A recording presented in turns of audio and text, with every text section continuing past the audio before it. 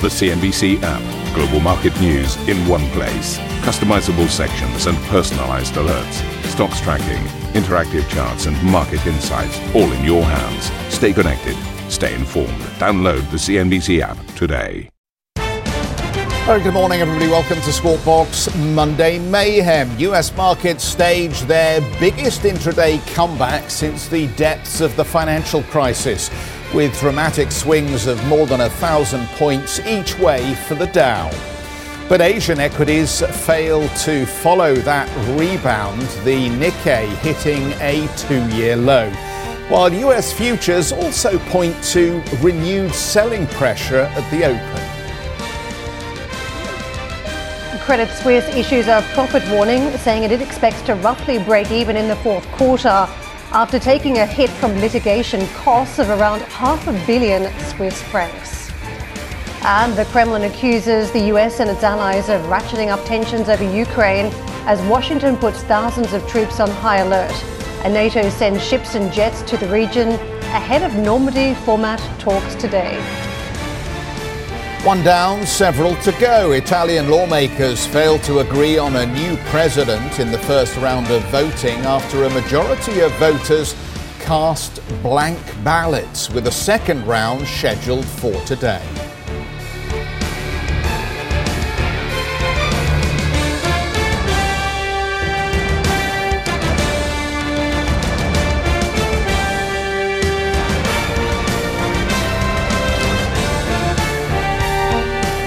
So, just as we're coming to air, we have fresh news from Credit Suisse this morning. You'll remember it wasn't too many days ago when we were talking about the departure of the chairman and a replacement coming in, Axel Lehmann taking up that position after Antonio Horta Osorio left because of inappropriate travel during the pandemic. Well, it may be the new chairman wanting to have a closer look at the books to do a little bit of spring cleaning, or it may be that Credit Suisse was already working through the implications of higher litigation charges.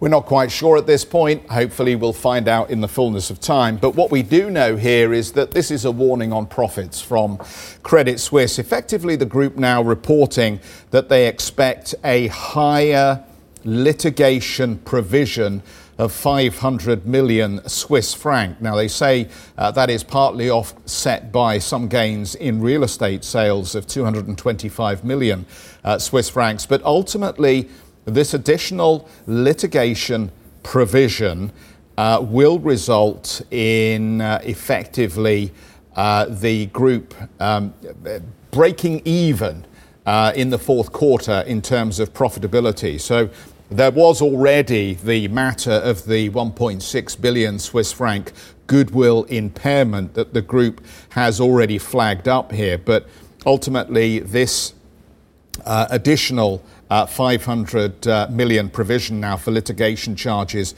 will ultimately mean, as they say, that the group will approximately break even for the fourth quarter of 2021. The group says no concerns about the capital position. CET1 ratio is expected to exceed the group's ambition of 14%. The year-end 2021 Tier 1 leverage ratio is expected to exceed 6%. We will get a fuller report and an update on these fourth quarter and full year numbers when we get the formal results announcement on Thursday, February the 10th. But for the time being, of course, this just adds to concerns that the bank is still trying to find the right gear. And ultimately, Karen, I would suspect here that Axel Lehmann coming in basically said, look, I don't want any surprises in these fourth quarter numbers. We've had enough embarrassing stories here at Credit Suisse over the last 18 months. Go through the books, make sure it's clean, and let's put everything out on the table on February the 10th, and then we can build from there. So interesting that they're saying that ultimately it'll be a break-even set of numbers for this fourth quarter. Which highlights the stock market reaction every time there is a fresh scandal, fresh news that breaks and the market sells off. And instead of seeing a rebound on some developments we saw last time round with the news around the chairman's departure, the market just took fright. And I think that's just highlights the issues that there could be more kitchen sinking, there could be more bad news to come, that investors don't have a clean slate to work with and they don't know the re-entry point. So I think the numbers today are just confirmation of that news flow and that stock market reaction. Now I'm going to push on to Ericsson. We've had numbers crossing out from the telecom equipment maker. This is its fourth quarter numbers. It seems better than expected. Now, group organic sales grew by 2% year over year. You had an expectation in the market that you may have seen shrinkage, that even though this is low single-digit growth, slight fall was anticipated in some quarters. Sales in mainland China declined as anticipated, minus 1.8 billion. That is minus 3 percentage points. Don't forget, the company has been dealing with market share issues there. Some of the backlash out there around Huawei. This means that ex-mainland, though, those ex-mainland China sales would have actually been to the tune of 5%. So there is that drag impact from the Chinese market. Now, reported sales coming through are higher than anticipated from the market expectations. The numbers today, 71.3 Swedish krona. Gross margin improved, and this looks better than the about roughly 43% anticipated. We've got 43.5% across all segments, ex restructuring charges. So that does look to be slightly better. The reported gross margin, 43.2%. So the company, just pointing to what it is seeing on these different metrics here, and when it comes to net income, that is reported at 10.1 Swedish krona, EPS diluted at 3.02 Swedish krona. So we are seeing some news flow here around the increases over the full year. The company highlighting that sales growing 4% with an increase in network sales of 7%. The company's loss of market share in China is something they mentioned they're still contending with, and we'll get into that with the CEO as well. But the 5G journey here, whether it's starting to steer the business in the right direction, of course, has been one of the big questions for the marketplace. So we will be digging into that with the CEO, Börje Ekholm, when he joins us a little bit later, 7:45 CET.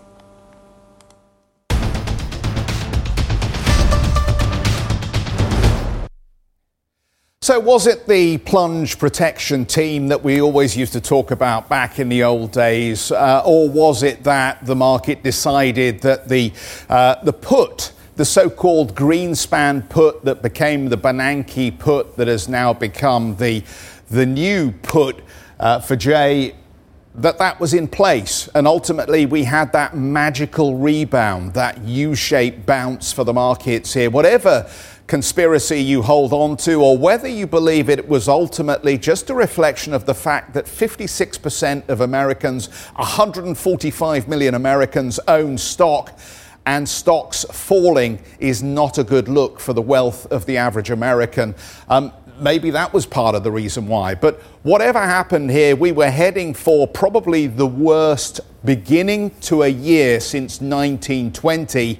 And then we had something of a comeback. And boy, what a comeback it was from that near 4% low for the S&P 500. And it will perhaps embolden some to think that there is an opportunity to play the bounce here. But the early look at the futures suggests that we might have a little bit more weakness to come. Anyway, Wall Street staging then a dramatic rally on Monday's session. Equities coming off a heavy loss to end the session in the green. The S&P 500 then posting its biggest intraday comeback since November of 2008, having briefly entered correction territory before closing up 12 points and breaking a 4-day losing streak. Very important to look at where the movement in these markets was, because we did have a broad recovery across the indices. Look, your growth, your NASDAQ up 0.6%, and as you can see, we were just about into positive territory for both of these broader market indices, the S&P 500 and the Dow Jones Industrial Average. But as we look towards this Federal Reserve meeting, there continue to be worries about the Fed and it's signaling on interest rates and ultimately what that means for the technology stocks. So let's have a look at some of the individual tech movers and see who managed to catch the bounce and who didn't. And I think that tells you actually that the market is still being very discriminating when it comes to its view of which of these technology companies has the kind of business model that will continue to support the operations and the revenue stream in the event that we get a slowing in the US economy from higher interest rates. And the market's been drawing its own conclusions, as you can see here, with Microsoft, Alphabet and Amazon all ending in positive territory. Netflix just can't catch a break after concerns being expressed around the numbers on subscriber numbers here. And interesting that Tesla, which has been relatively Teflon, I think, in some of these pullbacks, actually down nearly 1.5% here. The VIX, if my colleague Mr. Sedgwick was here, we'd be arguing about what the VIX actually implies at this point. We don't need to get into the weeds on it, but I think what you can see here from the spike is either the VIX reacting to the fear or signaling ultimately that higher levels of fear are going to be around with us for a little bit longer. So we've got a jump in the VIX, which represents that uptick in volatility, of course. We're sitting at 29.90. There was some money that went back into the treasuries as a result of what we saw here. And traditionally, you would anticipate that your treasuries would represent something of a safe haven, if I can use that terminology, when you do get a selling day. If you have a look, though, at what happened as we came through that rebound, we actually saw some money leaving the fixed income market yet again. Explains probably why we're sitting around that 1.76 level on the 10-year note. Again, the markets are trying to understand what is coming down the pipe from the Federal Reserve, and both equities and bonds are adjusting their expectations, and that's why we've got a lot of price movement here. So the US futures, I mentioned that the early look here is negative, and that would suggest that there is still quite a bit more selling pressure in the market. But given what we saw yesterday, Karen, who knows at this stage? When we get a little closer to the trade, we'll have to see if there's much movement. I love the way, though, that just watching the early morning business coverage on the market coverage, we're getting lots of post-fact rationalization now about how it's the oil price. Finally, people have woken up to higher energy costs and the impact on inflation, second round effects on the labor market, and now we've realized that Ukraine is hot and it's a real geopolitical issue that you need to reprice. I don't really buy any of it because, to be quite frank, all of these stories have been around for a few weeks now, but I think the issue of the repricing of interest rates and markets, I think, is the key one, and we knew it was going to be choppy. I just didn't think anybody expected the kind of turnaround from a 4% loss that we saw yesterday. Yeah, we've had the volatility in the markets, though, haven't we? It just got all compressed into one session, the intraday trading. The question is whether this is buying the rumour, selling the fact type of market behaviour, and whether we settle down after the Fed this week. I think that's what some market participants may be looking for. Everyone's just jumping at shadows at this point, and you cite all the different reasons, from Omicron to geopolitics to the Fed, and let's just see which one of those sticks when we get past the Fed. But I want to take you to the crypto market because it was not immune, and every time we talk about losses in the technology sector, crypto seems to be dragged lower as well. And effectively at its worst yesterday, we saw Bitcoin trading down again. It was another 3% off, which meant it lost about half of its value in about 2.5 months. And you can see morning session, it is still tracking a little bit weaker, picking up some of that territory, now down 1.5% on Bitcoin. The other ones all tracking a fraction weaker, as you can see, from Ether to Litecoin and Bitcoin Cash. Let's move on to the oil market. As you mentioned, Jeff, there was a lot of focus there. We did see oil prices track lower in that volatility yesterday, about 2% coming off some of these spot prices. But morning session, they are moving back in the opposite direction, putting on some green. 86.85 on Brent, 86.91 now, 83.75 earlier, now 83.81. So it is slowly creeping higher in this morning session.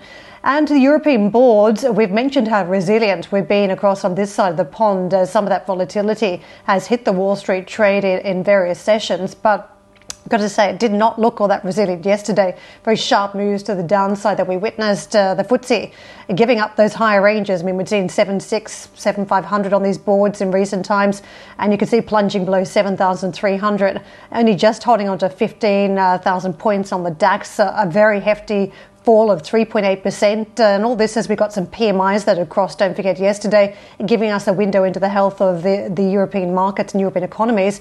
The French market down whopping near on 4% as well, so very strong reversal that we saw then across to Italy as well. So let's just see whether we pick up much of that action in the trade today, and whether it does hold that fund managers are willing to pivot to this part of the world, and that provides some resilience for markets. But in the meantime, let's get over to Dan Murphy, who's going to run us through some of that action on the Asian markets as a result of the market volatility stateside. Dan, good morning.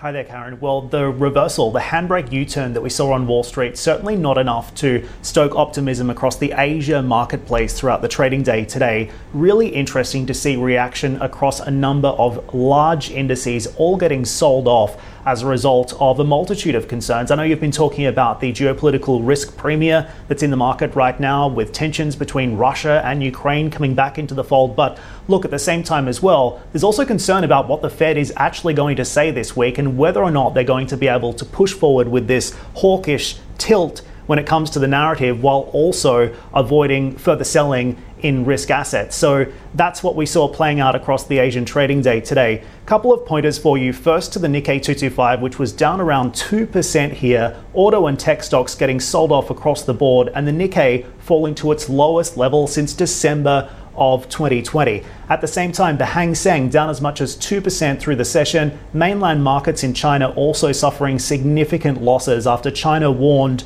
on risks to its own recovery. And the ASX in Australia was another significant mover here, also down as much as 3% through the course of the session, but recovering slightly, you see there, not before banks, miners, and oil stocks all tumbled across the board. We saw an inflation readout of Australia today. Inflation up 1.3% in the fourth quarter, 3.5% for the year. So investors down under reacting to a global theme there. The other one to point out is Singapore's central bank, which also unexpectedly tightened monetary policy today, again reacting to concerns around rising inflation. I'll leave you with a quick look at what happened across the currency marketplace as well. Particularly interesting move into safe haven plays here, and we've seen the yen getting bid off the back of this, so up across the board against the US dollar, euro and sterling. With that, it's back over to you. Terrific, Dan. Thank you so much for that. Let's bring in Roelof van den Akker, Senior Technical Analyst at ING. Roelof, good morning to you. What a remarkable day yesterday for these markets.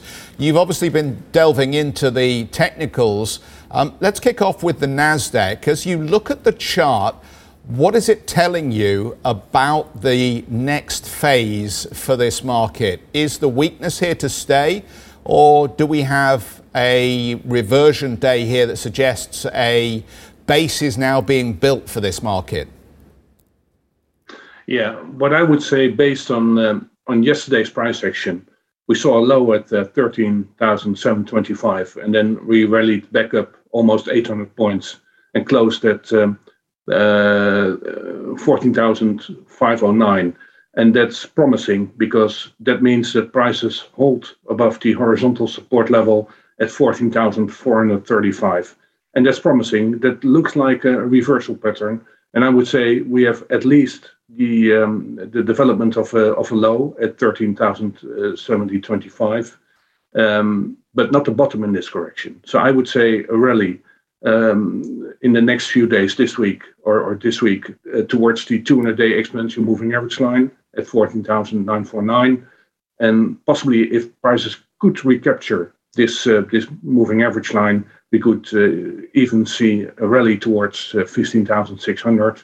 But still, we are looking for the development of a lower high. That's interesting. How sustainable do you think the rebound will be? I don't think it will be that it won't be sustainable, and it's only short-lived. Because if we look from its highs around these 15,000, 16,600 level, we saw an almost 2,900 drop in prices. And if we have a lower top, now let's say around 15,600, if this is the lower top, and we will see a typical ABC correction move, then we have the first leg down, that's 2,900 points lower, then a reaction, and then another possibly 2,900 points lower from this lower top around 15,600. And that suggests a decline towards the next target price of around 12,700. And that's close to the next solid horizontal support below the horizontal support level at 14,435. So short-lived development of a lower top, and then the possibility of another sharp drop lower of 2,900 points. Roelof, can you just contextualise the developments yesterday, the fact that all this volatility was intraday and not spread across sessions? Does that make any difference to the direction on the charts? I think it was a kind of capitulation yesterday. We had almost a non-stop decline from its highs around 16,600. So it's normal, and markets are not moving in one straight line in one direction. So it's normal that yesterday's strong rally from its lows of around 800 points could be the beginning of a reversal. But I think it's not enough to make this bottom. And based on the next Fed meeting, it's very interesting, I believe, that the markets are forcing the Fed to make a firmly statement instead of the other way around. So I think the decision of the Fed, whatever it may be, will be short-term supportive for stocks, and that could be the reason of the rally for a very short-term basis. The market has been trying to position around treasuries as well in recent weeks, given very changing views around the interest rate story, whether it's a couple of rate hikes, whether it's 4 or more, and just how quickly we're going to be moving. What's that US Treasury yield looking like to you on the 10-year? Yes, I'm looking at the US T-note today, and particularly the weekly chart. That means that we have a good overview where we are standing on a longer-term basis. And if we see this high in 2020, around 136, we have already a lower top, and we made already a lower top last year around 134.50, around these levels. And we have also a lower top, a lower low below the horizontal support level at 124. That said, we are on a longer term basis in a downtrend. On a short-term basis, prices are finding support at the 200-week exponential moving average line, around 128. We could see a small bounce into the coming days to next few weeks, but very limited. I would say 129.50 to 131 or so. That's an equivalent of 160 basis points in the 10-year yield. But I'm looking, based on this longer-term downtrend, for a decline towards the solid horizontal support level around 124 in making a bottom, and followed by a more sustainable rally in the coming weeks to months. And that's an equivalent of 225 basis points in the 10-year yield. Roelof, thank you so much for the analysis this morning. We'll say goodbye. Roelof van den Akker, Senior Technical Analyst at ING. It's never simple, is it, Italian politics? We've got a stalemate in the race to find a successor to President Mattarella, as more than half of Italian lawmakers cast blank ballots in the hunt for the new president. We will be live in Rome shortly.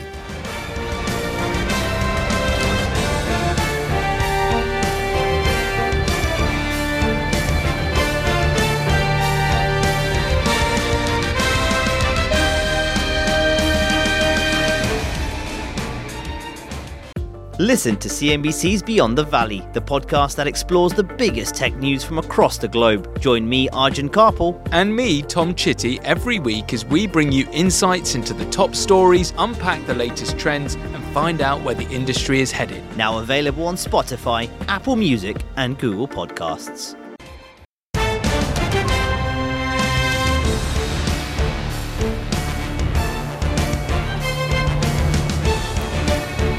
US President Joe Biden has hailed what he called, quote, a great meeting on the Ukraine crisis last night with Western allies, including French President Emmanuel Macron, Germany's Olaf Scholz, the UK Prime Minister Boris Johnson, and EU and NATO leaders. The US President said he and European leaders had, quote, total unanimity on the situation as they look to draw up a joint response.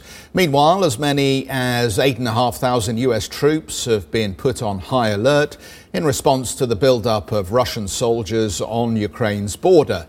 The Pentagon says the move aims to bolster NATO forces in Eastern Europe if needed, but stressed Washington is still seeking a diplomatic solution. The Kremlin accuses the US and its allies of escalating tensions. CNBC has learnt that US senators are close to agreeing a bipartisan sanctions bill. Potential measures could include cutting Russia off from the SWIFT payment transactions network, banning the export of US semiconductors. However, the White House remains reluctant to include the Nord Stream 2 pipeline between Russia and Germany as part of the sanctions bill, saying it's a matter for Berlin. Let's turn to Italy, where the first round of voting for a new president ended in a stalemate after a slew of more than 1,000 lawmakers cast blank ballots, and the largest number of votes for a single candidate came to only 36. This amid disagreement over whether Mario Draghi is the right fit for the top job, since his promotion could shatter Italy's governing coalition. A second ballot to find Sergio Mattarella's successor will be held today. Let's get out to Silvia for more in Rome. Silvia, there were lots of reports around this, lots of editorial around the ramifications of Mario Draghi being elected president in Italy. And one of them really was that some of the fiscal discipline and reform drive may falter, not just for Italy, but also with the blowback to Europe, given the distribution of these EU funds. Just walk us through the challenge that lawmakers have as they try to elect a new president. In fact, there are different ones. We have the challenge of what this election will mean for national politics, what it will mean for the Italian economy, and indeed more broadly how this might impact fiscal reform across the Eurozone. And I have to say, though, that at this moment in time, we still are unclear on who will be the next president of Italy. As you mentioned, Karen, the first round of voting on Monday ended up with no clear result, with the majority of lawmakers actually voting blank. And that just highlights the division among the main political parties. But perhaps more important than the actual voting is the bilateral meetings that have been taking place. For instance, on Monday we had Salvini, the leader of the anti-immigrant party Lega, and Enrico Letta, the head of the center-left party Partito Democratico, meeting. That meeting is important because without an agreement among the main political parties, it will be really hard for Italy to see and to have a new president. These two politicians will be meeting again today. Let's see what will come out of those meetings indeed. But I have to say that one of the big question marks of this election is indeed the future of Mario Draghi. And I had the chance to ask Marcello Missuri, he's director of the private university LUISS here in Rome, what would be best for the Italian economy? Mario Draghi remaining as prime minister or becoming its next president? It's very difficult to choose between the two alternatives. Obviously, it would be better to have a continuity at the government level, as well as a continuity, an institutional continuity in the presidency of the Republic. Nevertheless, it's quite difficult to get the result. Hence, in my view, it would be better to have a stability in the medium-long term. So Messuri there essentially highlighting that it would be best for the Italian economy if Mario Draghi would become its next president because it would bring stability in the medium to longer term. But let's see what will happen in the coming days, Karen. We'll have a second round of voting starting this afternoon. Thank you for listening to Squawk Box Europe Express. For more market-moving news, you can head to cnbc.com. Or join us again on the show with Jeff Cutmore, Steve Sedgwick and Karen Cho, weekdays on CNBC.